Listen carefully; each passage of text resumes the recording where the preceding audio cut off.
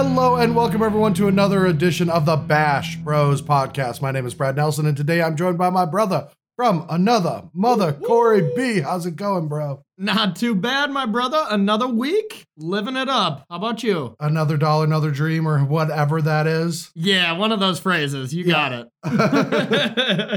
No, I'm doing good, but before we get into it, now we've got an awesome show for y'all. But before we get into things, we just got a few things to talk about. First off, this podcast can be found on Podbean, iTunes, Spotify, and Stitcher. So you can use any of those platforms to be listening. Got them already. To the Bash Bros podcast. Yep. And just like with every week, we have a very special guest each and every week on the show. And since last week was the Players Tour in Phoenix and only one of us was in attendance, I thought I'd bring somebody else that did participate in the event. So we got none other than MPL specialist Brian Braun. How's it going, BBD? You know what? I've seen better days. I'm not sure that going to Phoenix was a great idea if I knew that I was going to be picking up the bubonic plague. Yeah, the branding does change, but the PT plague stays the same. Yeah. I don't know. This PT, I came home feeling quite good. I think the plague is done for me. I think I'm immune to it. Yeah. No. The weird thing is that when they were MCs, I never got sick. So maybe it just is really a PT plague. I don't know. Yeah, maybe you won too many rounds at the MCs. Or at it is PTs. true, yeah. True. During last season when they were all Mythic Championships, I never got sick. This time around, first time PT back, bam, I am. We are both living it. So this episode might have a few more coughs, a few more scratches, maybe a few more edits than others, but we'll get through it. Now, before we get into our topic of today, which is the data debacle of the last week of all of the conversations about data. That's some nice alliteration. That was good. Thank you. I first have to send it over to our advertisement for Card Conduit because we getting hashtag sponsored paid. Woo! Hey, bro, how's it going? Terrible, Corey. Terrible. How come? Well, I'm sorting magic cards of all things right now. Ew, why are you doing that? That sounds absolutely heinous. Well, I just reached my breaking point. Every set that comes out, I pile up more and more extra cards, and it's becoming a problem for me and my fiance. I need to get rid of all these cards, but I just don't want to spew value on them. Dude, just use Card Conduit. What's Card Conduit? It's the new card hoarder thing. You ship them your cards, and they do everything else. They sort and grade your cards, create a buy list, and then sell them on your behalf. Once they finish selling your cards, then they take a small fee, and then they just give you that cash. It's honestly that easy, dude. Wait, what? That sounds awesome. I'm going to go look them up right now. I know, do it. I should also add that it's 10% off fees by going to cardconduit.com/bashbros. BBD, get the hell out of here. This is our sponsored ad. How did you even get in here? Why did we not notice you? I've just been hiding behind the piles of brass cards. BBD. What will he do next? Card Conduit, the easiest way to sell magic cards.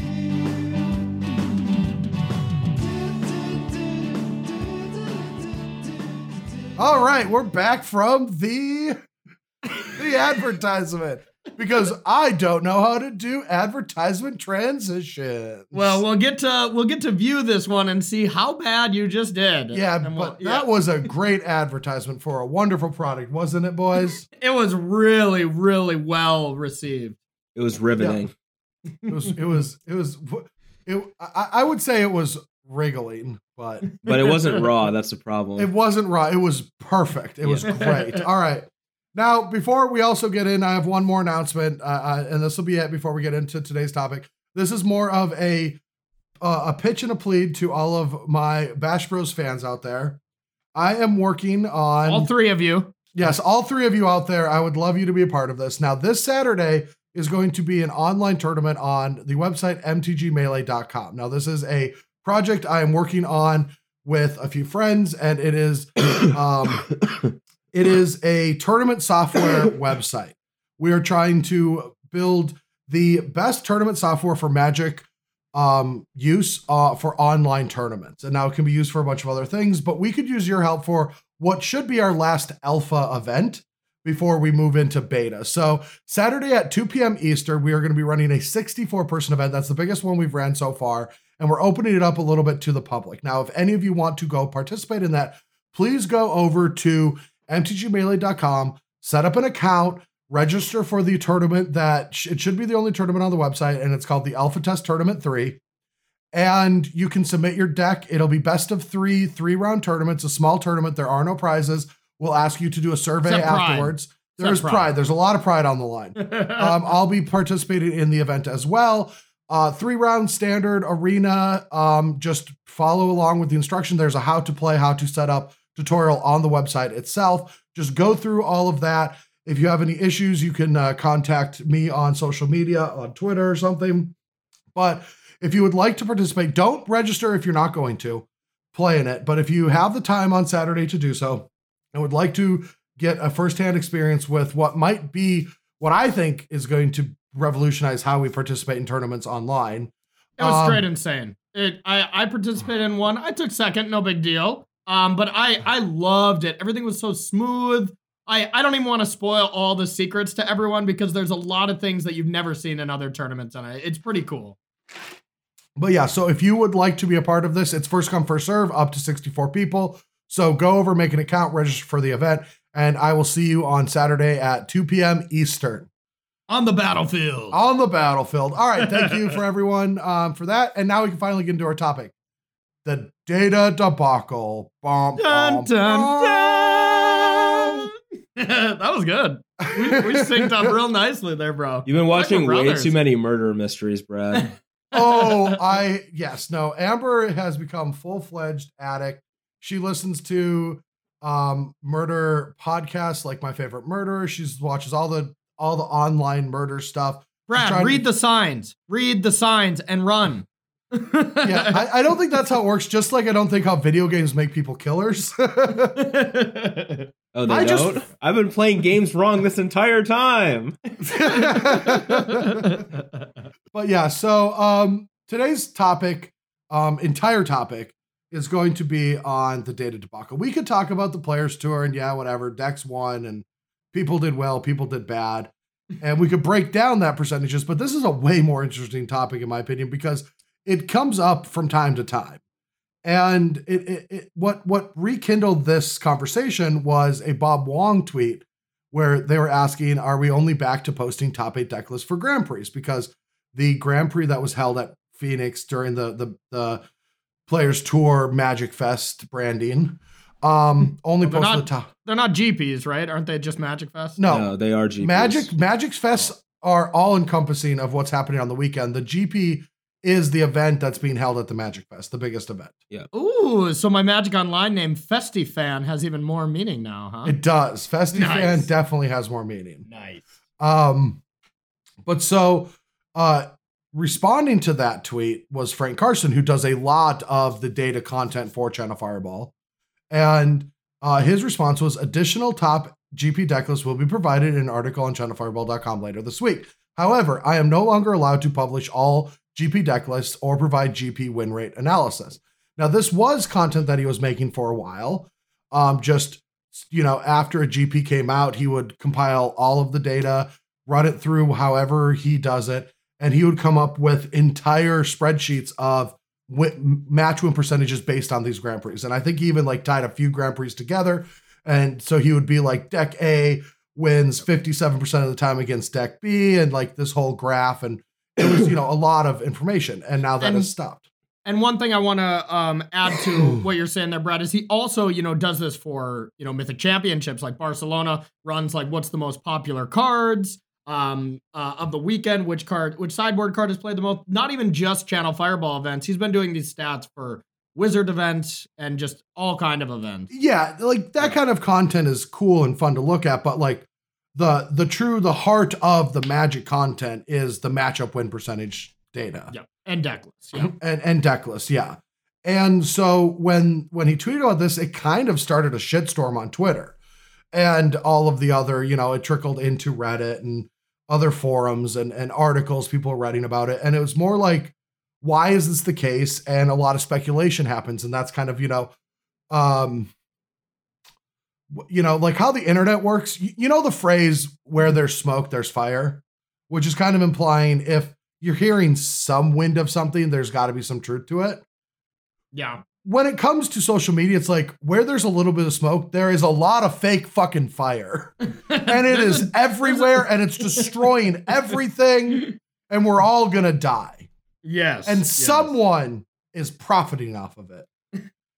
It's how social media works. Sorry, like Twitter. I must have forgotten my tinfoil hat. I'm sorry. Yeah. Yeah, you didn't bring it. Yeah, you need a tinfoil hat for this episode. We are getting to the bottom of this. Who's making the money? Probably Wizards of the Coast, I'd guess. Yes. But so today we're going to be kind of breaking down this whole thing. And now there is some truth to this. Like there is truth to what Frank is saying. Frank said that he will no longer be allowed to publish, not saying he won't publish it anymore, allowed to publish Grand Prix deck lists. And there has been I've heard stories of like MTG Goldfish being asked to stop similar content, as well as Star City Games got asked to stop doing a segment that was previously called Too Much Information that was along the same, lines of this kind of content.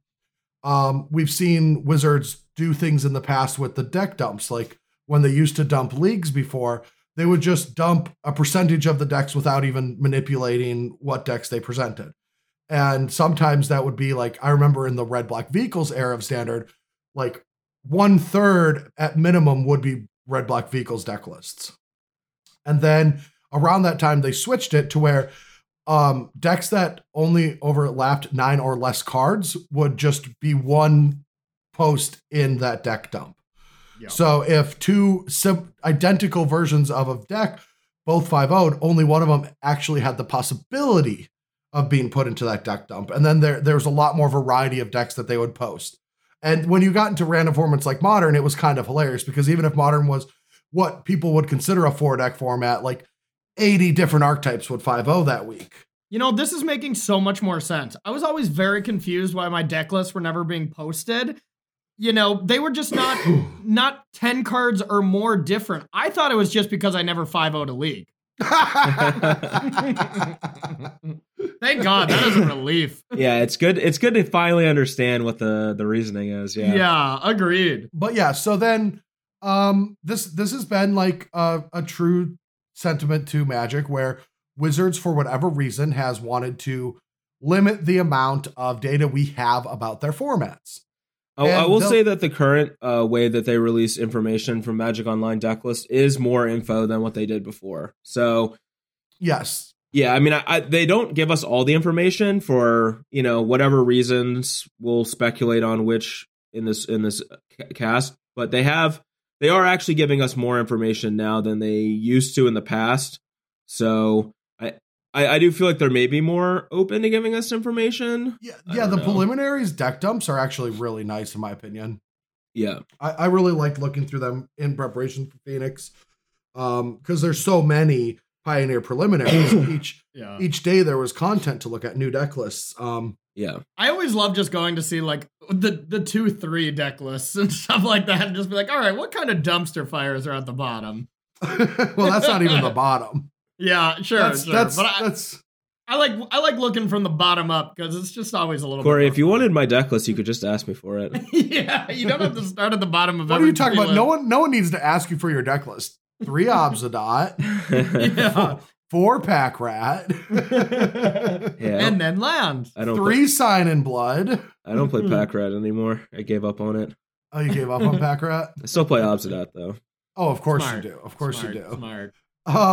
But yeah, so then what happens though is because this is the case, the internet kind of erupted. And I think my favorite, and we'll address all of these things, but my favorite was that there is a conspiracy roaming out there that Wizards is trying to stymie the amount of data the world gets to help us MPL members. And this is you saying that is so crazy to cover up the fact that it's true, right? Yeah. No. Brad's like, this would never be the case. This is madness. No, they just give us better arena accounts.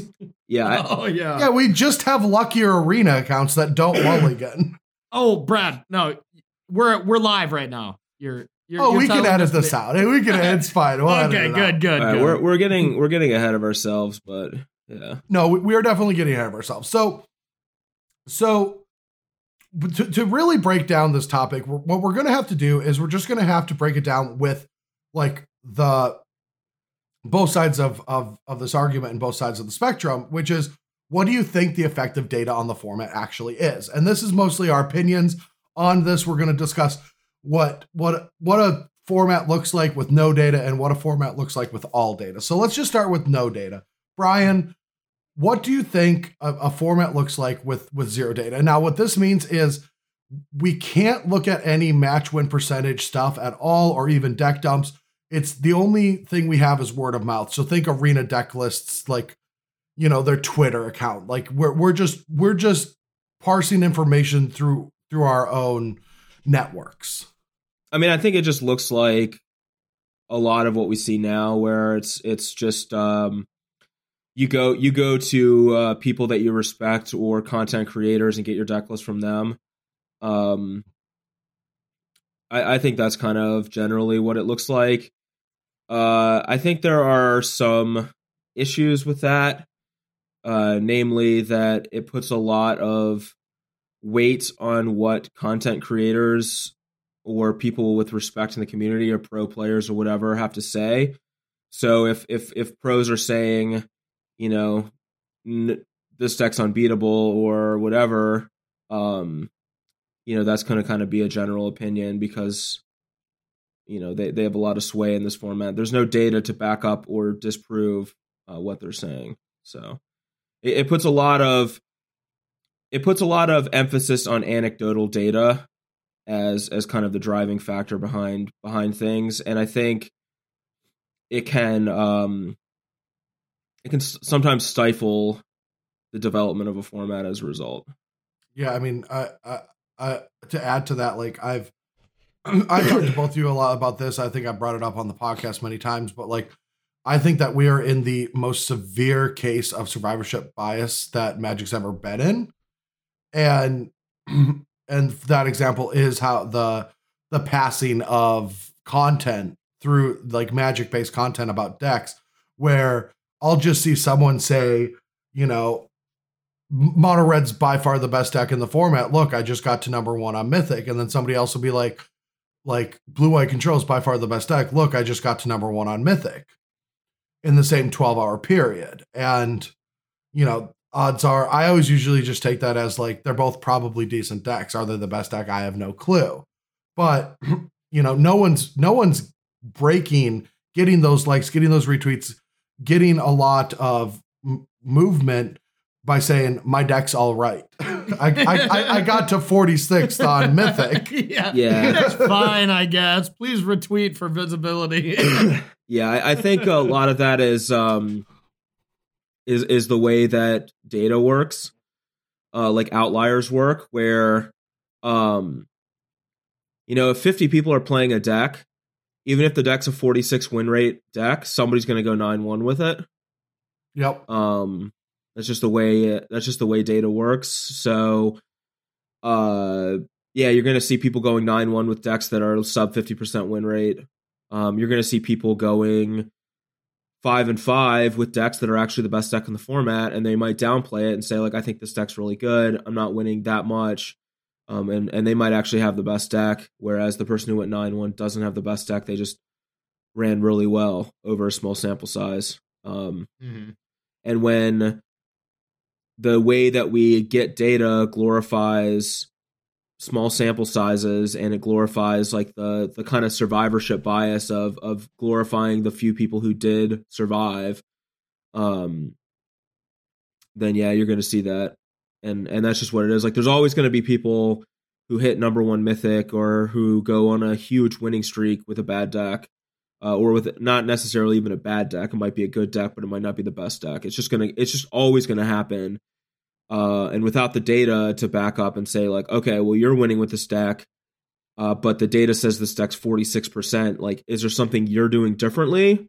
Are you running hot? Like, what's the reasoning behind that? Yeah, without the data, it's hard to know what the deal is. And the truth is without that data present, like, it takes a long time for the general population of Magic players to settle on which decks to be playing.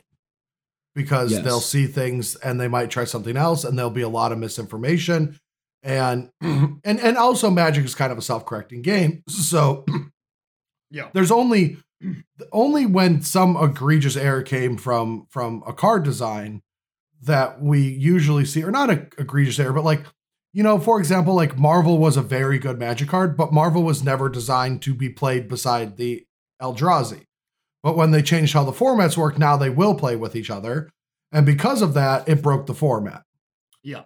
And when that happens, then there's just this one deck. And then in those situations, the data will prove that this is the best deck and everyone should be playing it, yada, yada. In a healthy format, there's usually like what I would say 2 to 3 great decks that are probably just the best decks to play, but sometimes you can exploit that. That's how Magic works. Yeah, and like one deck is the best for a weekend, and then you're like, oh, well, these control decks, these Team of Rec decks are popping up. Play a flash strategy that's also good, but maybe not quote unquote the best. But since you're metagaming for the best deck, then you might be winning more because of it, And it's also that, when given players the ability to say something is best, I always like to go back to one specific time as an example. Now, this is, I'm cherry picking an example, but I remember a time before the Pro Tour Eldritch Moon where there was 2 Star City Games Opens and an Invitational before the Pro Tour. And White Weenie and Collected Company just took over the metagame. Mostly Collected Company. Everyone's like, this deck is disgustingly broken. Nothing beats it. It's the best thing. Every single good player showed up with it. Some people brought anti-decks and did okay. But for the most part, Bant Company was by far the best deck, and there was nothing else to play. Yeah. And then the Pro Tour starts with round 4 standard, and both players just lead on turn 1 Vessel of Nascency. And they're both Eldrazi, Emrakul, Delirium, Ishkana strategies. And that tournament was just dominated by Delirium strategies. There was like 5 different Delirium decks. Yeah. And they zombies. It was zombies and Coco. Those were the 2 big decks beforehand. And then at that tournament, it was just Kozilek's Returns and Call of the Eldritch Moon or whatever, the one that would tutor up an Eldrazi. And like there was Elder Deep Fiends. And I mean, it was like a completely different game of like format being played at the Pro Tour. And so like, when these formats become fresh and, your Blue-White control deck was great. Team of Reclamation's also a very good deck. But, me being potentially a pretentious pro is looking at this and being like, oh, I'm going to fuck some shit up. Like, I'm going to get into this format once I learn it. And I have like a metagame challenge coming in a couple weeks and I'm going to mess this shit up. Mm-hmm. I'm going to exploit the hell out of this metagame. Yeah. And I have confidence that I can do that. And maybe I shouldn't have that much confidence, but I do. It's not like I'm just going to be like, great, now I just have to play Team of Reclamation or Blue-White Control and the metagame solved. And so there's a lot of human error built into all of these things as well. And data will help that. Now, that's the other flip of things is, and does come to the idea of, MPL or the most enfranchised players getting an advantage is, when there is no data, it's harder for the average Magic player to compete on that level. And that's where we're going to flip this. Now let's just say, like, what is the effect of data when we have all of it? Oh, what's up, Corey?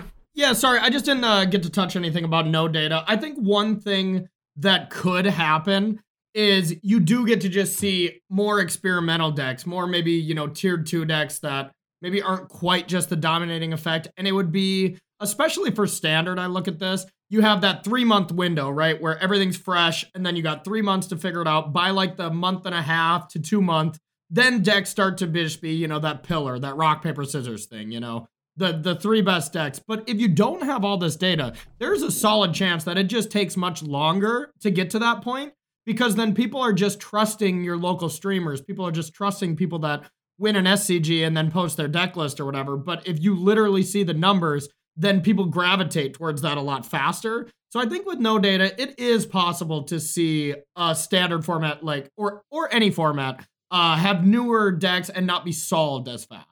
Yeah, well, there's a theoretical argument on the opposite side of that too, and we'll get down to that all data, because if all the data exists, then one deck is proven to be very good, we might be able to shine a light on its whole, right? Yeah. Like we might be able to find that, well, Blue White Control is beating everything. It's actually not beating, for some weird reason, there's a 12 match sample size of Green White Auras beating Blue White Control 9-3. So then we have like, deck builders being like, well, that's a small sample, but that's interesting.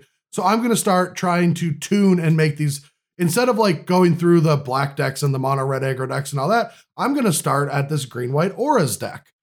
And I'm going to see if I can make this deck work. And then we have like, a deck builder like Sam Black working on it or something.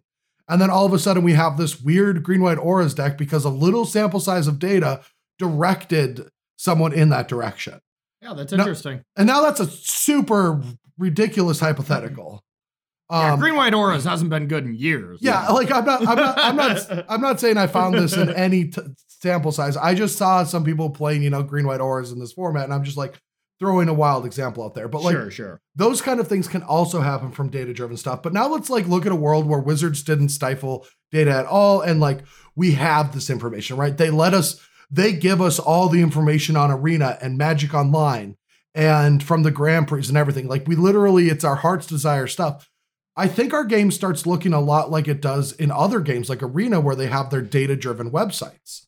So I want to pose kind of a question that's kind of an open-ended question. Sorry to jump in.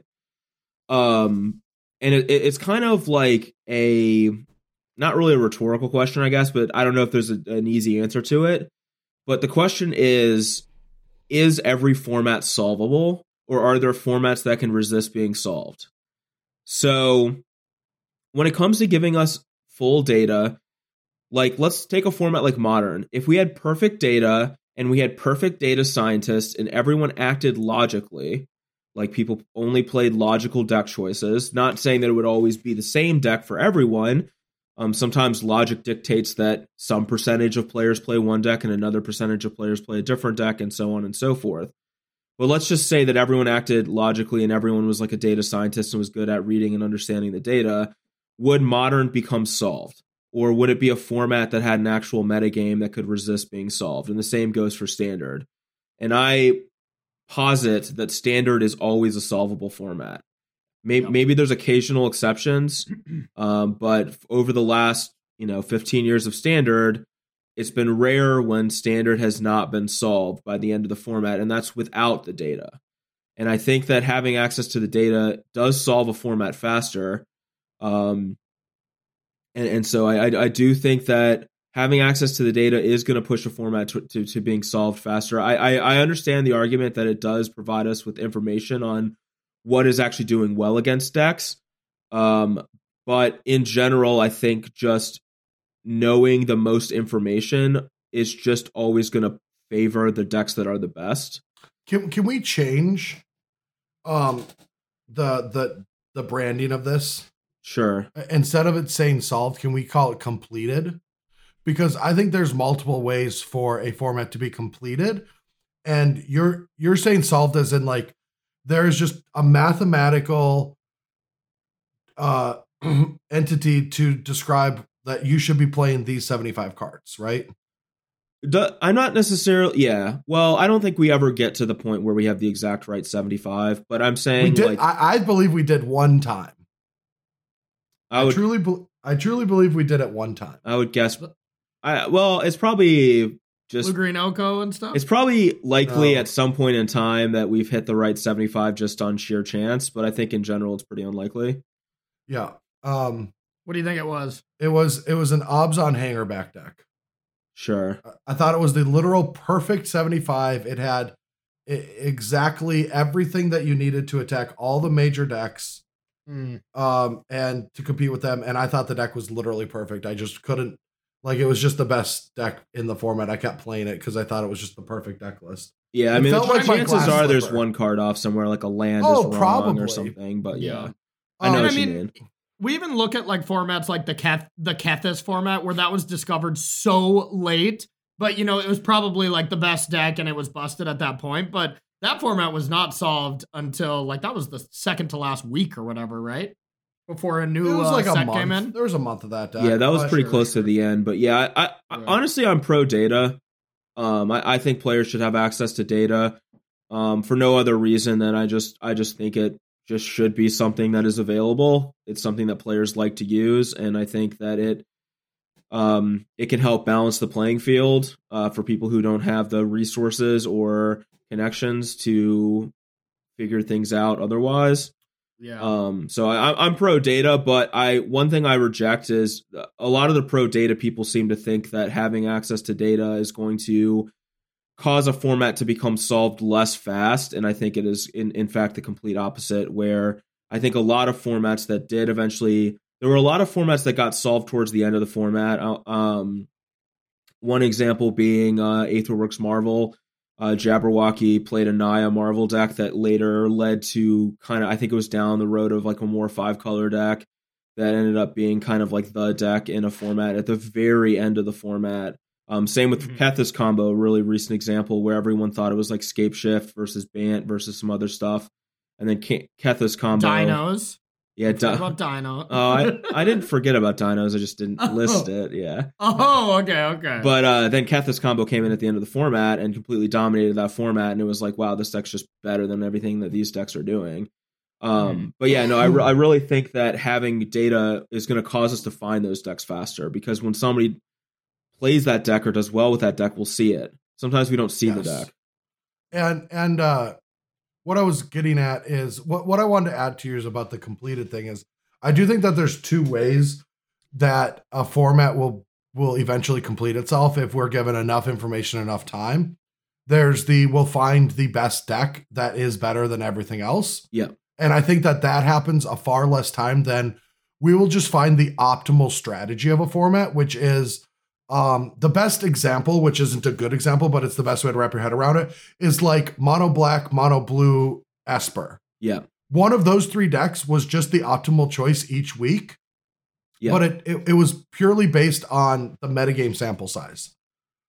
Right. And so like one week it was best if everyone in the room was playing mono black and mono blue, the best deck to play was Esper. If everyone was playing anti like devotion decks, then or anti decks, those other decks in the metagame were good against Esper, but like mono blue was good at beating up those decks. But then mono black was really favored against like a subset of those decks in mono blue or whatever. And when mono blue was doing a certain thing. And it always felt like if you just figured out the metagame, you could pick which deck to play. Those were also decks that really rewarded being good at playing those decks too. So there were a lot of players like Sam Party always played mono blue and did well with it. Like other players are always playing mono black and doing well with it. Same with Sphinx's Revelation, where some, those decks were very close in power level. There were slight deviations week to week based on, how people change their sideboards and stuff. But mastering your deck could sometimes overcome the slight deviations. Yeah. But yeah, I agree with you. Yeah, go ahead, Corey. Yeah. Oh, sorry. But yeah, I mean, that's even something we're seeing right now, with Mono Red, Temur Reclamation, and Azorius Control. It's like you have that rock, paper, scissors thing where if you expect a ton of blue-white control, play Temur Rec to beat it. But that doesn't mean people that play blue-white control constantly, like Zach Allen, or somebody who plays Temur Rec constantly, like William Pulliam, just plays those decks and still does fine with them, depending on a metagame shift. But most of the time, there's a correct one of those decks to play week to week, even in standard right now, as a current example. Well, yeah, I mean, rock, paper, scissors and the self-correcting happens, but what I'm saying is like, boiled down, we will find efficient lists and strategies that you're supposed to play, and you'll that'll increase your win percentage from 63% to 64.5% if you just do it. Like, there's an optimal equation. But I don't think that it like, I would say like 90% of the time, it does not end with these are the 75 cards you should play, or this is the deck you should play. I think it ends with us understanding a formula, almost like a recipe, which is like this format should evolve this way. Like you should play this deck this way and then play it this way and then switch to this deck and then play this deck and then switch to It's almost like if you've ever went to a Hearthstone website, they have so much data and so much matches that they get to look through that they can tell you which different, like whatever they are. I don't play a lot of Hearthstone, but like the warrior or priest or whatever classes, yeah, the classes, they can tell you which ones are the best to play at which times in the ladder. Like if you're trying to grind the ladder, and let's just pretend it's the Magic ladder, and And it's like, it'll say like for silver, you should be playing mono red, but then you should switch to blue white control once you hit gold. Once you hit platinum, that's when you want to play Team Erect, but then you switch back to blue white once you hear, because they're having all of this data and seeing win percentages of certain classes, and they can just tell you which one's the optimal strategy at any given time. That sounds outrageous. Yeah, that's the data they have, because what they're doing is, I don't think Hearthstone is giving, or Blizzard or whatever is giving that information. What it is it's the untapped GGs. Yeah, the deck tracking tools that people use. The add-ons. Everyone uses ones because they're like really big into that game, and because those, they can do a much better job there because you're priest, right? And you have a set deck list. So the tracker can do that really easily. But the problem is trackers and Magic aren't that sophisticated because it can't differentiate archetypes. Hearthstone games are way more defined than Magic too, which is a different thing. Where like you have a smaller deck, you have a smaller deck, and the mulligan rules, you can shuffle back any number of your opening cards. So like when you play a game of Hearthstone, it's like if your deck can't beat a certain card out of your opponent's deck, they're like 90% likely to see that card over the course of a game. So like things are way more defined. So there's a lot more actual rock, paper, scissors, whereas Magic has so much more variance involved that the rock, paper, scissors aspect of it's like a little bit less pronounced. But there's also like we give our decks deck names, but their decks are technically like built into the class they're in. Like they have different names, but they have like this at least information spot where it's like they can look at priest versus druid and get a number. Our deck trackers can't differentiate Temur Reclamation and put all of the Temur Reclamation into a category, right? Because it's just a deck with a name that we provide. Right. Do you know what I'm talking? I bet you both know what I'm talking about. But it's like, you can't. If there was a white weenie deck that splashed blue and blue white control, these deck trackers can't differentiate. They just know them both as blue white decks, so they can give you the data of like your Simic has this much against Rakdos, or this much against Red, or this much against Dimir, but it can't give you like, here's your win percentage against Dimir Inverter, here's your win percentage against Dimir Control, here's your win percentage. Just against color combinations instead of actual archetypes. It's not sophisticated enough to differentiate based on like the cards within. Yeah. Yes, and so like that's another reason, and also not a lot of people use deck trackers because of those reasons. They're not really they haven't become pure crack like they are in other games. And like when a deck tracker does, when it just becomes an overstimulation of data that you're interested in, then everyone would use it. But they're not doing that yet. And so that's why like we don't have those. But if we ever had a website that a deck tracker used for everything, then we'd have more things similar to this. I wonder what's going to happen to like the untapped GG thing for like Arena then. Is that going to be not allowed as well, or? Well, that's speculation. So I'm just wondering your guys' opinion. Do you guys think it will be? Well, I don't know if they can really stop that from happening. Yeah, it was run through channel, right? Like, didn't they set it up with Luis and Desi and? What? No. It's their own. Untapped GG is their own thing. They might have like. Are you talking about Cardboard Live? No, Untapped GG does like a pick order for drafts with LSV. Oh yeah, that's just content. That's just like Star City Games getting you to make Versus Live. Gotcha. That's just content. That's not.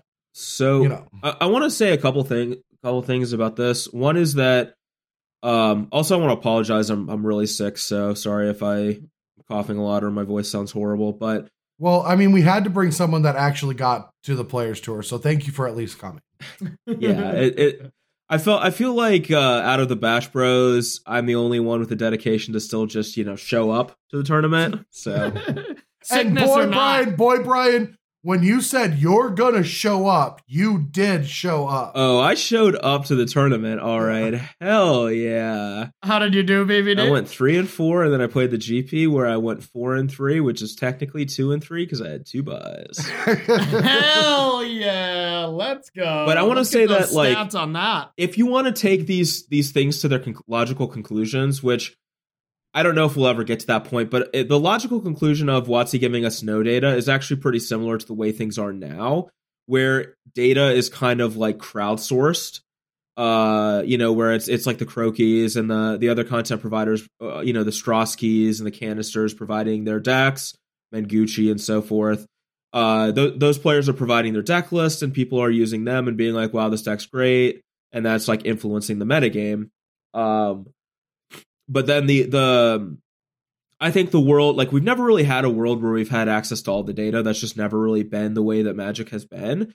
And I just want to say that I think it would be kind of a culture shock to a lot of Magic players. I don't think that people have really thought through exactly what that would look like, because I think it would completely revolutionize the way we play Magic if we had all the data.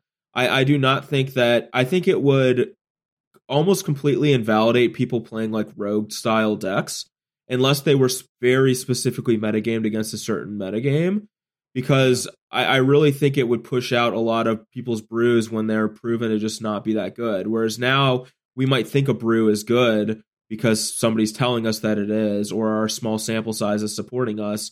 But if we know that it's not, and we know that, hey, this deck is just not being beaten by any other decks, players want to win games of Magic. They're just going to play those decks that are the best decks, and so on. I really think that the landscape of competitive Magic would be significantly different than not. And I think a couple examples would be like the Modern tournament where most people played Hogak. I think if people had the data of how much Hogak was dominating on Magic Online prior to that tournament, we might have seen 50% Hogak. Or this last tournament at Pioneer, where if everyone knew how insanely good the Breach deck and the Inverter deck were, it might have been 60% Breach and Inverter, and I think it would change everything. I really do. And I don't know if it would be for better or for worse. And honestly, I'm still pro data, even if it would be for worse, just because I think it's something that players really want. It's something that I like. I enjoy having access to. I just think it just adds to, it just gives players something that they want to have. And it gives players who maybe don't have access to it, not really illusion, but they feel like they have some agency over their deck choices. But still, I'm not necessarily positive that all data would actually be better for Magic. Some people seem to think that it would definitely be better for Magic, and they kind of reject arguments to the contrary, and I'm not positive that's the case. Yeah, I still think if there was all data for this last Players Tour, I still think the Jund Trinity of Brad Nelson, Logan Nettles, and Reed Duke would still play the Jundy deck. BG boys for life. Yeah, I mean, Sultai wasn't even a bad deck, though. It just wasn't quite as good as some of the other decks. Yeah. That deck didn't actually perform that badly. It performed better than I thought it was going to. And we all just went like 66%. But no, like, you hit it on the head there when you're talking about Hogak, because I was thinking about it. It's like, what if we actually had this data to prove to people? Because like, my favorite thing about Hogak was playing Hogak and then seeing people being like, well, yeah, I have a good matchup against it. And I'm just like, what are you talking about? Like, I put 23 power. You have Snapcaster Mage in your deck, and I can put 14 power into play on turn 2 on a bad draw. Yeah. Like, yeah. What are you actually talking about? Like, it made no sense to me. Everyone's just like, yeah, my matchup's not that bad. Yeah, but see, you don't get those kind of fun arguments if you can just say, no, dude, here's the data. It's bad. That's not fun. The funny thing was, like, all the people who played Blue Eye Control thinking their Hogak matchup was good, and at the tournament it was like 30% win rate against Hogak or something. Maybe even worse than it was something horrifically bad. Blue Eye versus Hogak was like embarrassingly bad at that tournament. But see, that's an argument pro data and not corrupting Magic, because we've had 20 years of blue-white control data, and yet people still play it. Oh, you don't want yeah. No, you want people to continue to play blue-white control?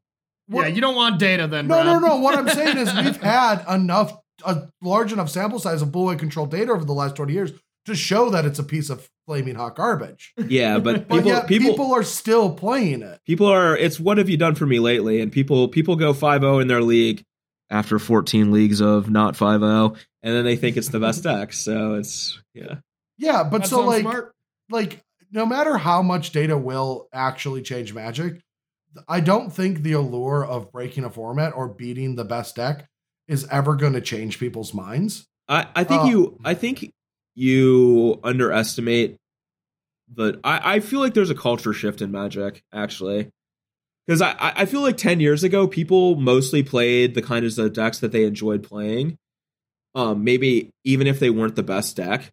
like as long as they were still like fine. Now I feel like people really just want to play the best deck, at least for like competitive tournaments. Like I was very surprised at the GP how many people were playing the Lotus Field deck. Like I thought people wouldn't get the deck in time, or people wouldn't want to play it because it's like kind of a hard deck to pilot, or a number of other things, or the Lotus Breach deck at the Pioneer GP because it did so well on day one of the Pioneer PT. There was so much of it. Like I was kind of surprised by that, but like I just think the culture is different now, and people are just trying to win more. And I'm not saying for better or worse, cheap but as hell though too, but or at least it was. That deck was so cheap, so probably pretty easy to get a hold of. maybe. I mean, some of the cards were tough to find in that GP. Yeah, just commons and stuff. I could not find Supreme Phantom. Finally. Sorry again about that. Oh well, SCG was sold out too, so I would have needed it either way. I thought I had him, and I didn't make it to the tournament. No. Yeah. But so the argument here, and one of the big ones now, is, you know, we can't really actually explain if a lot of data or no data helps or hurts the health of a format. I think that in the short term, it definitely gives it a stimulus boost. But what we really have to really talk about is Wizards' reasonings for this, because what really matters is what happens when a format gets solved right before a new format comes out. In that time period, the gap period between we have a kind of solved format. If anyone wants to think of one, let's go back to like Red Black Vehicles. I think that was a perfect time and a good example of this, because Red Black Vehicles was just clearly the best deck to play. Yeah. But yet, didn't you still play blue white control, Brad? No. I played mono blue, Mox Amber shenanigans, and I did better than Brian in this tournament. You got 3 buys. Oh, He finished 1 win ahead of me in the tournament, and he had 3 buys to my 0. Let's let the record score fucking board, buddy. I took home $2,500 more than you. No, you didn't. We finished with the same prize payout. No, we didn't. Yeah, we did. Did you Wow, get? kid. Did you get the $5,000 thing too? I top 16. Oh, okay. Well, then I finished better than Seth. Yeah, I think Seth got 17th actually. Yeah, daggers. Yeah. Daggers. but yeah. And Seth couldn't even get a buy because of meddling. Let's not go down that road, but that was some BS. Oh yeah, no, that was ridiculous. But my favorite part of that tournament was me being way down in the shit and Seth being actually really high in the rankings. And then at the end of the tournament, I'm like, we got to talk about splits. He's like, I didn't make anything, man. I don't have, like, you know, we did a prize split before the tournament, a small prize split. And this is before the MPL when we could do this. I was like, Judge? Yeah. I got my hand. This is before we weren't allowed to do this. I got my hand raised right now. I'm calling for a judge. No judge has come yet, but this had nothing to do with match results. It's a friendly two friends having a prize split. And then, you know, it was like 5%. And then after the tournament's over, I'm like, Seth, we have to talk about our prize split. And he's like, dude, I bombed. I didn't make anything. I'm like, I did. And he's like, you did?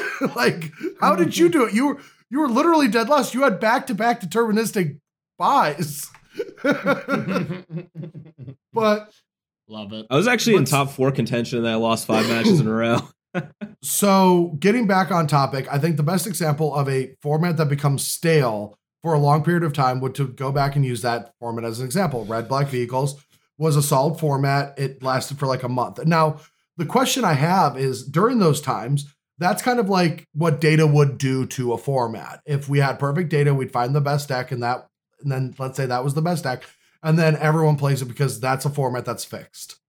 But then do people play the deck that beats that? You know, I mean... Well, they might keep trying to find that deck, which people continuously did and failed. Yeah, so sometimes sometimes data can help find a deck that beats that deck, but more like often enough, there isn't a deck that beats that deck. So it's kind of a double-edged sword because data can get you to that deck that that doesn't have a foil faster. It could help you find a deck that beats it, but it could also just get you to that deck faster, and maybe there doesn't exist a foil to it. Also, there's a theoretical thing about Magic. Like this is the more philosophy on Magic, but like you know how threats beat answers, and usually when these situations arise, the best deck is often just a very proactive mid-range deck, aggressive leaning mid-range strategy. And so when there is the hate deck, it usually surprises the deck for a weekend, and then that deck just accounts for it, changes a few things, finds a game plan. Then that is tweeted out to the world or put in a piece of content. And then everyone knows that game plan and knows that new strategy. And then that deck that did beat it no longer beats it by a high percentage or even at all. Yeah. Like the best decks are really good at adapting to people's attempts to beat them. If they weren't able to adapt, they wouldn't really be the best deck. They would just be because a deck. The best decks are usually just like proactively very meaty mythics that are built around with really good removal, right? Like that's what happens. So like these cards are just hard to deal with. That decks that can beat them are doing this very linear out of their way thing to do it. And then so it's like, oh, Godsphere Gift is good against us. I guess let's just add some Duress and Braids to our deck, you know? Yeah. Like shit like that. So, you know, that's a bad time for Magic. And data could help get to that spot. And sometimes the data is not going to help break that apart. But that might be one of the, like, let's talk about like potential reasons now that Wizards might want to choke information. Yeah, I think that's reason number one. I think Wizards believes, correct or incorrect, that data solves formats faster. And honestly, I don't know that they're wrong about that. They might be wrong, they might be right. I mean, I tend to believe that they're actually correct about that. And I don't know if that's a good thing or a bad thing or whatever, but I do think that that's actually the main driving factor behind why they don't want to give away data. I think they want to preserve the illusion that their formats can't be cracked for as long as possible. Yeah. And I think there's one like really interesting way to look at this is like when Magic first began, like when Kai was dominating and stuff, you know, there was no ways to get those concrete amounts of data out there. And he won so much because he was with a team that practiced and stuff.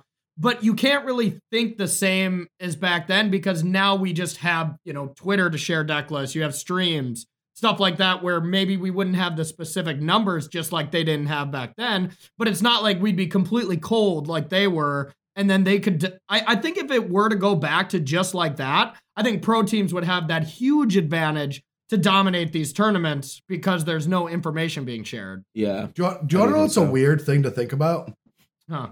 That on release day of a set, that there are probably more games played on that day than all days internally at Wizards throughout all the sets design. Oh yeah, there has to be. That's just crazy to think about, you know? Like yeah. And that's not even like a knock on Wizards. It's just the nature. No, it's of course it's not. It's throwing like, something out to hundreds of thousands of players versus, you know, it's just it's exponential growth, right? Like it's just not being able to comprehend, you know, what 20 people can do relative to millions. Yeah. Or a few million if it's just on day one, how many are playing? I bet a lot of people are playing. But like, so. Or just how many games Logan Nettles will play. Yeah. Yeah. But so when you say that about like, you know, if they think that that's going to hurt it, I honestly believe that data will help get a format solved faster. And I think that the actual damage that a set, once it is solved, now this is being a risk adverse, right? Because sometimes it's not going to have that effect. Like I said to you, like, I think in a perfect situation, some formats get solved and some formats get completed. And a completed format isn't a dead format. It still has iterations and evolutions. You just get the pillars. You get the pillars of the good decks. Yeah. And it's not just one deck that dominates. You keep tweaking. Yeah. Right. I don't think good solving or completing a format is necessarily means it's going to be a bad format. Oftentimes it does, but it's not a guarantee for sure. I think solved formats are bad. Completed formats, I think, are great because they're constantly changing and evolving and getting teched out, you know? But if it's solved, it's just like blue-green Oko with Nissa Goose, you know, like that with Once Upon a Time. Well, like a completed set isn't selling new packs, right? Because we don't, like, if we find out that Elspeth Conquers Death isn't in one of those big decks while we're playing it now, we don't think it is. Once it's there, then, you know, no one needs them anymore. And that's one of the things. But, like, what I want to talk about this is, like, do we think that a completed or solved format leading into a new set, do you think it like sells less of the next set? Like, you know, that is a potential like place that, you know, we're not talking about that. So like, let's bench. Okay, go for it, Brian. I just want to say that I think the predominant. Well, first of all, I think that whether a set sells or not is in a lot of ways unrelated to competitive players. Because a lot of the sales of a set are from casual players. But for what competitive players do provide for buying sets, I think it has to do mostly with what is in the set itself and whether people think that they're like. I think if people feel put off from standard at all and they don't want to play like standard, they might not buy the set. But if they don't feel put off from standard, they might buy the set. And I'm not sure that it has to do necessarily with solved or completed, because a solved format or a completed format, people might still buy the next set if they see cards that they think will change things around, or if they're excited by the set or the cards within. And then I think a lot of it also is just people who don't even play competitively buying sets. And I think a lot of that's just like, the coolness factor of the set or whatever. Yeah. And we can look. Oh, sorry. Go ahead, bro. Oh, I was just saying, and we're getting into the weird spectrum that like when a solved format happens, it's usually because the cards are overpowered relative to the other ones. So the next set might not be as powerful. So people might not need access to as many of those cards. Yeah. And the healthy formats, I always feel like the healthy formats that get to a new set release are often the ones that are slightly underpowered. And then when those sets come out and they have a lot new flashy toys, then those sell really well. Or those are like the more hyped ones. Those have bigger impact on standard. Yeah, I mean, honestly, I have absolutely no clue. Like, we're spitballing here, but I have no idea about what causes WotC sets to sell. Like, I mean, this is just complete. These are all our ideas. So yeah. Yeah, but like we don't really have. I don't think we have particularly insight. Well, we have some information on this, right? Like, if you can just look at how good sets did and stuff. Right. Yeah, I mean, you look at right after Kaladesh, right? Like that set after Kaladesh, I remember for like the next 2 sets after the energy block, everything was so dirt cheap because everybody already had their deck for like 6 months, Yeah, so that's people didn't want to buy yeah. cards. Yeah, that's secondary that's market more though. Competitive. I don't know if that affects how much the sets sell. Like, I don't know how well Amonkhet blocks sold at all, honestly, but yeah. Yeah. Like the packs always sell for the same amount no matter what when the sets come out, but the individual singles definitely vary by the strength of the previous format compared to what we jump into. Yeah, I mean that's going to affect how much of the product stores are opening and stuff for sure. Yeah, like, stores aren't going to open. Variables like Dominaria was a very successful set. Yeah, like stores aren't going to crack packs to sell singles if they can't get value out of it. Like exactly, but they'll still sell packs to function off the drafts that they run at their events and the sealed and stuff like that if it's a good limited format. So. Well, all right. So now here's my favorite one. Let's talk about one of the potential reasons that I've been seeing online is that Wizards is doing it to help the MPL. And we can just change MPL to like established pro Magic players. The elite. The elite. So Wizards is making these decisions to help the elite. Anyone want to take this one? Yeah, I'll take it. I think that's absurd. And like, I do think that some of these changes do help connected players. Not having data, I do think it helps connected players.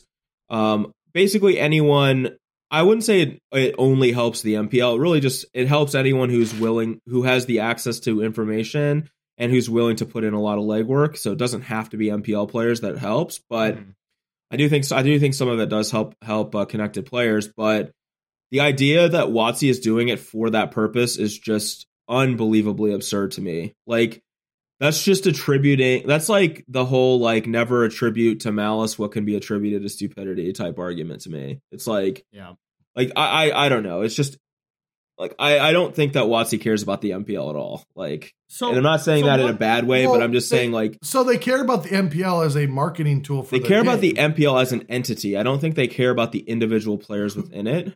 Is that what you're saying? Yeah. Yes. Yes. And I don't think they care about helping specific players in the MPL do well. Like, in fact, I would argue that they want what's best to make everyone like the MPL. Yeah. They want the change. Like, for example, I might be very valuable to them because I've been around for 10 years. I have a pretty decently unblemished record. I've had my dramatic moments in the community, but for the most part, like, I'm a decent person. But like, they love them some Chris Kavarnik. Right. Yeah. They love the new kid on the block coming in and they loved when Leverado beat me, right? Like these things they love because these are the stories that they get to sell as you at home can do this thing. There's no way they want PV, and Paulo Vitor wins his 456th tournament. Like, that's not selling a dream. Yeah. But, I mean, even like the Glukowski effect, like he is just such an interesting person that, himself, they may want to keep into the MPL because he's like fun to watch. He has good branding, but that doesn't mean it's helping him specifically. They want characters like that. And if they stay in, good for them, but it's not anything directed at helping a specific. I mean, if anything, Pyotr is like pro open data. He's exactly the player that doesn't benefit as much from this kind of stuff. Like, and he does give away all his data constantly. Yeah, I just think that like people just have in their head this conspiracy theory that the only reason they aren't a pro is because the cards have been stacked against them, and they will buy into any theory that promotes that because they're unwilling to accept the reality of their own mediocrity, or, whatever other reasons. Maybe they just don't have the time to invest in it, whatever. I'm not saying that everyone's, has to assume that they're mediocre at the game, but it's just like, I think if people just accepted that the reason they're not a pro is, took responsibility for it or whatever. I don't know. I just get really annoyed when people think that like WotC does all this stuff like behind the scenes as like some sort of conspiracy to make sure that the pros succeed and nobody else can succeed. It's like, dude, I don't think WotC gives one crap about that shit. Like, I don't even think it crosses their mind. Maybe the results of some of their actions promote that, but the likelihood that that's the reason they're doing it is like astronomically low. It's absurd. No, and it would also like, it would be very, in my opinion, like short-sighted. Yeah, like for sure. It would be very like bad of them to do that. I would like not value keeping the same people in the positions for the longest period of time. Now they want us to stay a certain amount of people to stay in the MPL so that the dream is that once you get there, you don't just fall off right away, right? They want to sell a profession. That is a thing that they want to do out of this, but they do not want no overturn. Yeah, like 4 years down the road, if there's like, a realistic number, like there's 2 people that have been in the MPL for the entire time, they get to market that story. Oh, Corey, they don't in care 4 years, exactly there will not be a Magic Pro League. Oh, okay. OP changes every 3 years. But there might be a Magic Prolapse League, and I'm looking forward for that. Oh, yeah. Oh. You'll be at that age by then, BBD. I'm already at that age. Now, there is one interesting thing, because they do like to use data for one specific thing. Yes. And that is justifying their bans. Now, that is an interesting topic, because the only time I ever hear Wizards talking about data is when they're justifying, like, banning Rampage and Frostodon. They used a lot of data sample sizes for that. Right. That Rampage and Frostodon win percentages went up after sideboard when they should go down. Therefore, that mono red, this card is going to be too good once we ban Rogue Refiner and Attune with Aether. And when I saw that, I was like, damn, A, they have a lot of data back there, which makes sense, but I never thought about it. And B, when are they sending it to me so I can win the next tournament? No, but seriously, like they use the data, and they did send it to Brad, and he did win the next tournament. That's why he's in the MPL. Yeah, well, they're of course they're doing it to help the MPL out. Of course they are. So one thing I do want to say about the helping the MPL thing, I want to touch one last thing on that. And it's not really helping the MPL, but one thing I could see that does help with the pros, kind of what BBD was saying, is I remember drafting, like at Pro Tour team testing for drafting or whatever, when it wasn't released on Magic Online, 2 or 3 weeks before the Pro Tour. And that is a time where I felt generally advantaged because we had a testing team. And once again, we put in the work, like you were saying, BBD. But like the data wasn't out there to everybody because you weren't able to play so many tournaments. So I did feel like we were really advantaged back in the day when we got to like draft in person. That's not data. That's personal experience. Yeah. I mean, that's still data, right? Yeah. I mean, I think the data does help teams like that, but I don't think that's why WotC is withholding it. No, but that's the reason why I'm saying it could help out, not MPL, but MPL quality players that are on a team. No, the truth of it is that I am more advantaged than the average person even listening to this podcast. I have connections. The moment Joe Larson, I saw after day one of Nagoya, I messaged Joel while he was at dinner, and I'm like, you only got to see one of every card that he played in his sideboard. I asked him for his full sideboard and his sideboard guide, and then I started playing that night.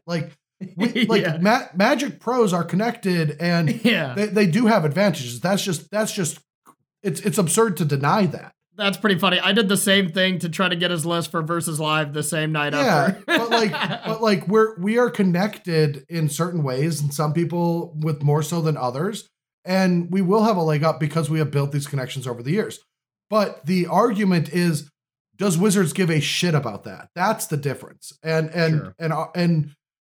people can believe whatever the hell they want, but like it's laughable to me. It's laughable because like there's never been a time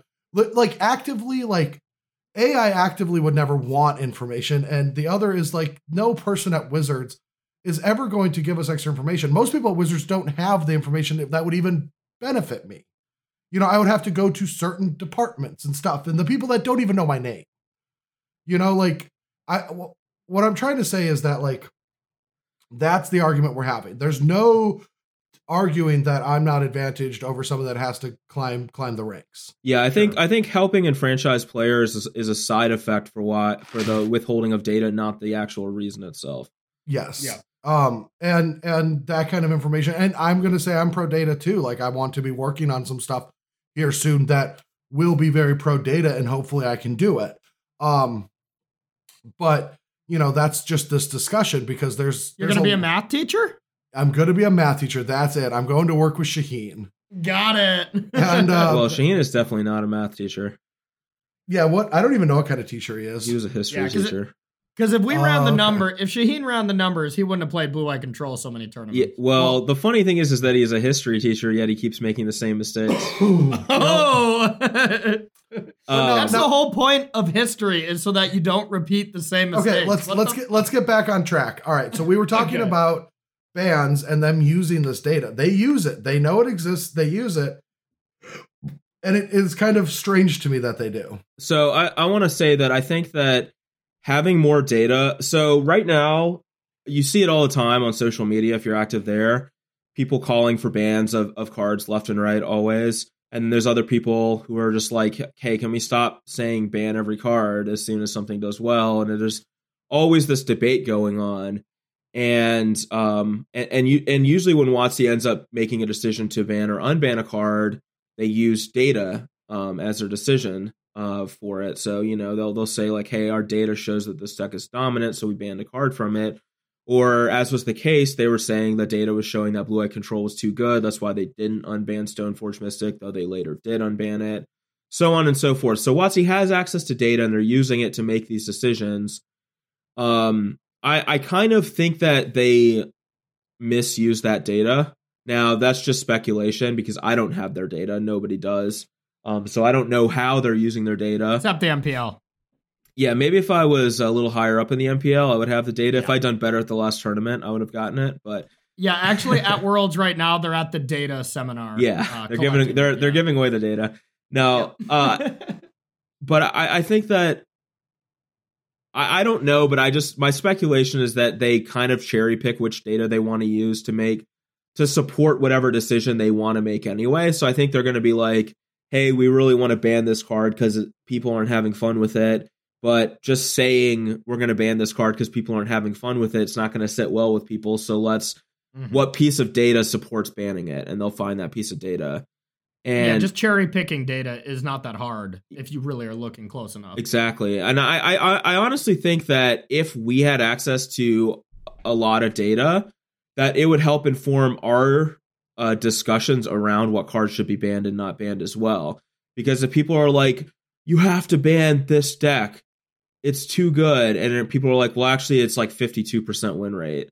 It's not like it's like it's a good deck, but it's not like busted. And then people will be like, okay, fair.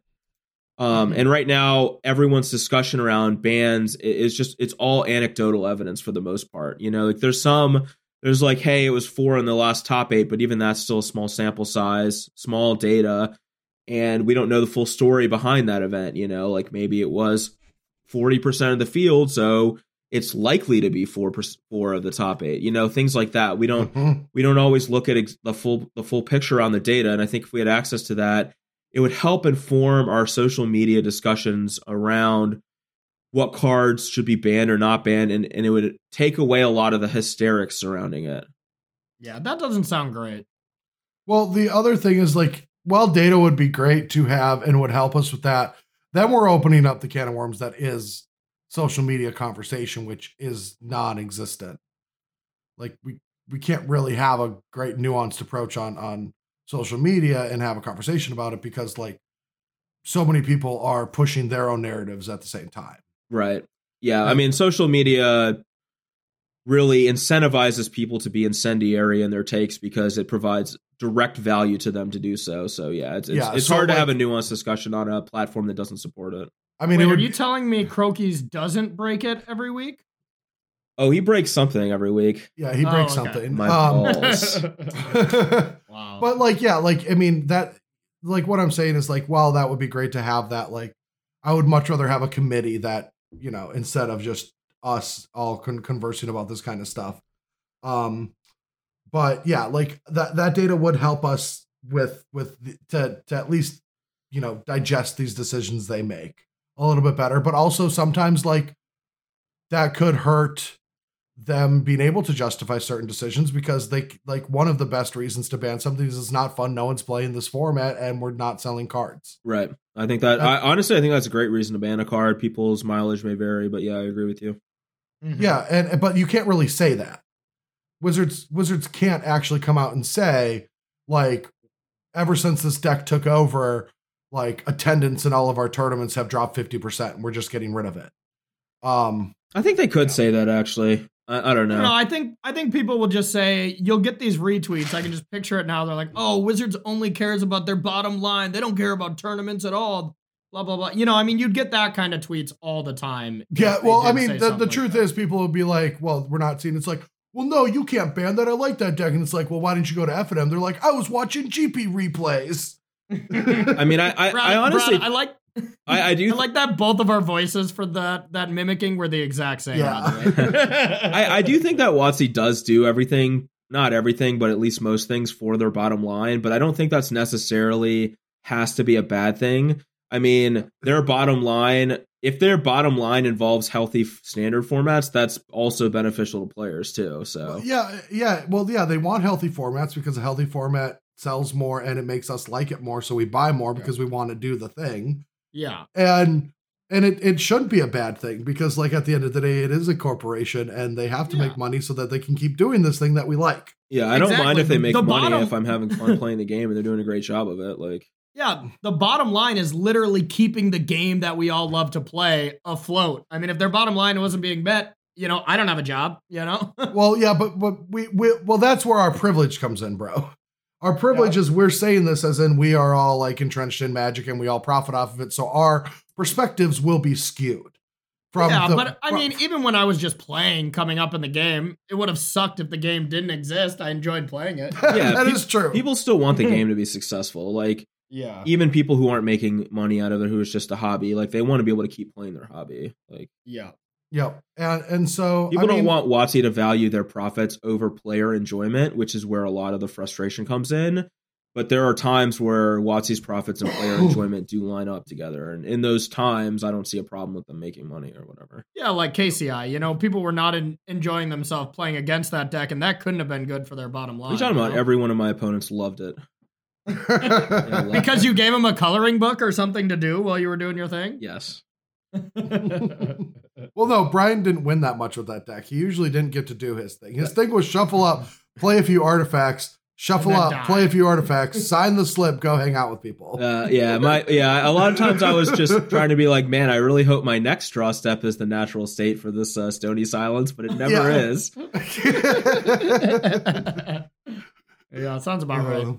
But yeah, so I mean, it all boils down to the fact that, well, I think all of us can agree that we would love a very data-driven game because, like, we're content producers and data just allows us to do a whole lot of crazy shit with content. Yeah. Mm-hmm. I mean, it would open up my world so much if I just got a bunch of analytics about Magic and I was able to like make content based on it. I mean, I could make content every day.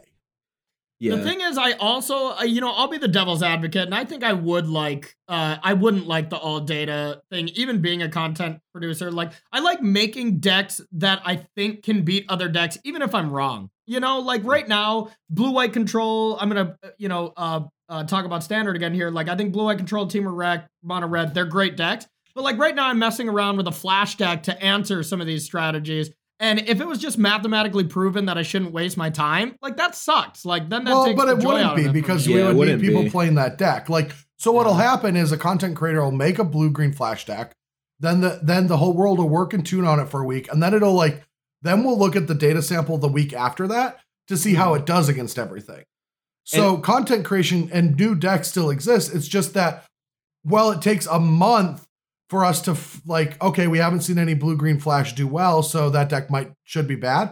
In 2 weeks, we could like see all this data and be like, okay, ever since they started playing this card, their win percentage haven't increased enough to where we should play it. And then the deck gets more momentum. It's just everything happens faster. That's what data does, is it drives everything a little bit quicker. Yeah. And so you get to the finish line faster. Yeah, it wouldn't actually prevent you from doing that at all. Like exactly what No. Brad said. Like but it might cause you to do it in a different way. So now you're like, I'm brewing this flash deck that I think might be good. And if you had all the data, you could be like, all right, here's all the flash decks that weren't good. I have to do something different than them if I think it's going to be good. Yeah, and I don't know. And I think there's no correct right or wrong answer to this debate. There 100% is. You think so? Yeah, we just don't know what it is. Yeah, I guess, I mean, if we could literally live in the day and age we are now and go through both of them and then evaluate, sure, we would find out which one is better. But honestly, the correct answer sometimes, and I know this is crazy to say, but it might just be falling somewhere in the middle of the two. I know. That's crazy. I know. Wow. Yeah, I know people are kind of always like all one or the other, and I think it's possible that WotC doesn't give away enough data right now. I would argue they probably don't. They should definitely provide more data. But it's possible that providing like 100% of all data wouldn't actually be beneficial to Magic as a game. Yeah. It feels so weird to me that the way I stand on this topic is just the 100% cop out of I have no idea. I don't know what I would like more, I would just like the line to be extremely natural. Like I would like it to be like anything that is their domain, they have access of the valve. But like if it comes out into the world, because the problem with like this Grand Prix stuff is like what happens at the Players Tour where they did release every single deck and we do have that data. Like what's the difference with a Grand Prix? And the pick and choosing of it is what I have an issue with. Yeah. I just feel like anything that we do outside of their realm, they should just, I would like them not to give a shit about. But I also do not know their exact reasoning because. Yeah, I agree with that. I mean, if you're providing your deck list to Channel Fireball, I do want to bring up one point that we didn't touch on that I thought about earlier, and I don't know if this is a real thing or not. This is literally just spitballing, but I think it's possible that the reason, because WotC before was allowing all the deck lists to be posted for GPs, it's possible the reason that they don't want all deck lists to be posted is actually not even about them wanting to hide data. It might just be that people were complaining about having their deck list posted because there's a world like, I mean, I know a lot of people are going to say like, that's crazy. Why wouldn't anyone want their deck list posted? Blah, blah, blah. But there's a lot of people who are playing brews or playing their jank decks, and maybe they don't want their list posted because it like once their list is public on the internet, people are going to like, it's kind of free reign for people to be like, wow, look at the horrible card choices in this deck. That kind of stuff, like, and your name's attached to it, and people can find you on social media. And then, like, people can find you, and they can be mean. People are mean. Yeah, people will post. I mean, I've seen it on Twitter where people post a deck list and be like, "Man, I can't understand any of the card choices of this deck or whatever." Yeah. And then like those people probably aren't even trying to be mean by it, but to somebody who's playing that deck, having all your decisions scrutinized when you didn't really necessarily sign up for that can be I don't know, it can be a huge drawback. And and our community is big, but it's not that big. If a few people on social media are bashing a deck, somebody that knows that person probably will see it. Yeah. And then it'll get back to that person, and that could be soul crushing. So like, it could be, I don't know, like that, this is just 100% spitballing, but it would not surprise me if that's the reason why. I would be shocked. Brian, I'm just going to say, I'm sorry for what I said about your spirits deck. It was good. No, it wasn't. It had like a 46% win rate. It's bad. But that was a small sample size. We just have to run it more. You're right. Yeah. I'll let you do that. I'm not going to run it anymore. I've reached my full sample size. You didn't have fun with spirits? I mean, it was fine, but I don't think I'd play it again. Fair. All right, but no, that's a good stopping point, because the thing is ultimately this is a decision on their point, and I can understand why they do it. I wish that it was a little bit different, but at the end of the day, like the biggest important thing is that there's two facts that I believe in. The first is that I believe that it is the most important thing to make sure that the game of Magic is the healthiest it possibly can be. And the other is I don't know jack shit. I'm just a dude with a microphone spitting out into the aether. But do you know Jill shit? No, but I do know John Doe. Okay, because I've been friends with Jill shit for a long time, and she is, to borrow a phrase, the shit. So, alrighty then. All right, so that's gonna be the end. But what do you think? If you have any opinion on the matter, please comment to our Twitter for this episode, and I'll try to check that out and chat you up about it. Or if you are one of our Discord patrons, or if you're one of our patrons, excuse me, our $1 patrons, you have access to our Discord. We can have a conversation about this in there. We already have started it. And so you can go to patreon.com/Bash Bros Podcast and become a patron of the Bash Bros Podcast. Support us in our future endeavors to get some swag or whatever else we're going to be working on. And realistically, that's the best place for us to answer these type of questions. It is the best. It's the easiest place to go. It's also the place where we also just have stupid conversations. And we just have so many pictures of Brian staring at things. At mostly walls, but a lot of different color walls, so there's a lot of good content in there. He has been around the block. Yeah, there's a diversity there.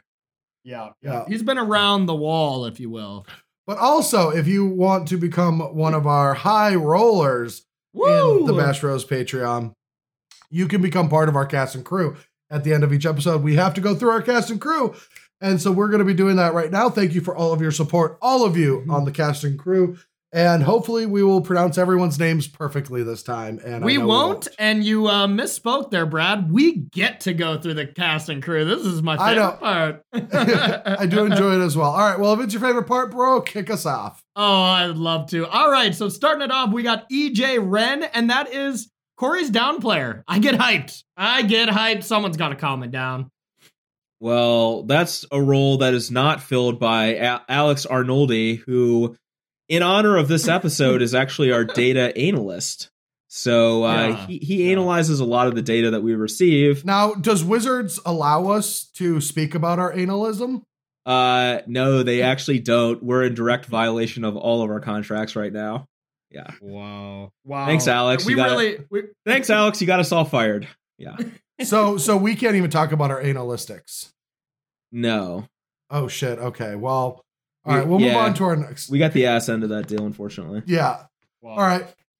Pierre Vendelbo is Corey's trophy organizer. He's been collecting quite a few. Now he has so many that Pierre told him not to go to Phoenix to get another one because they don't have the space for it yet.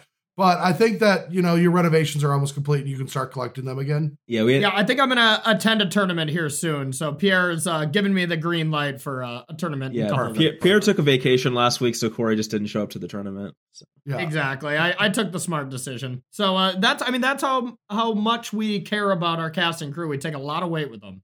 Yeah. All right, our next one is Paul Kakarotski. There it is. Kakarot? It's Kakarot from Dragon Ball Z, right? No, it isn't. Paul Kakarotski is BBD's wall-staring photographer. When there's those lovely moments that you just need to catch, we need Paul. I like how Paul is actually in the Discord and he's like, I'll let you know when you get my last name. Well, Kakarowski. And it's I getting think I worse got it. every time. yeah, there's no way we got it this week. All right, we No. got Daniel Russell, Brad's international document consultant. I don't We're know. almost there. We're almost there. Daniel and I are doing some good work. Yeah, I don't know when the next overseas event is for Brad, but rest assured he might have his documents in ducks order in by order, then, yeah. maybe. Or Daniel is fucking fired. Yeah. Yeah. All right.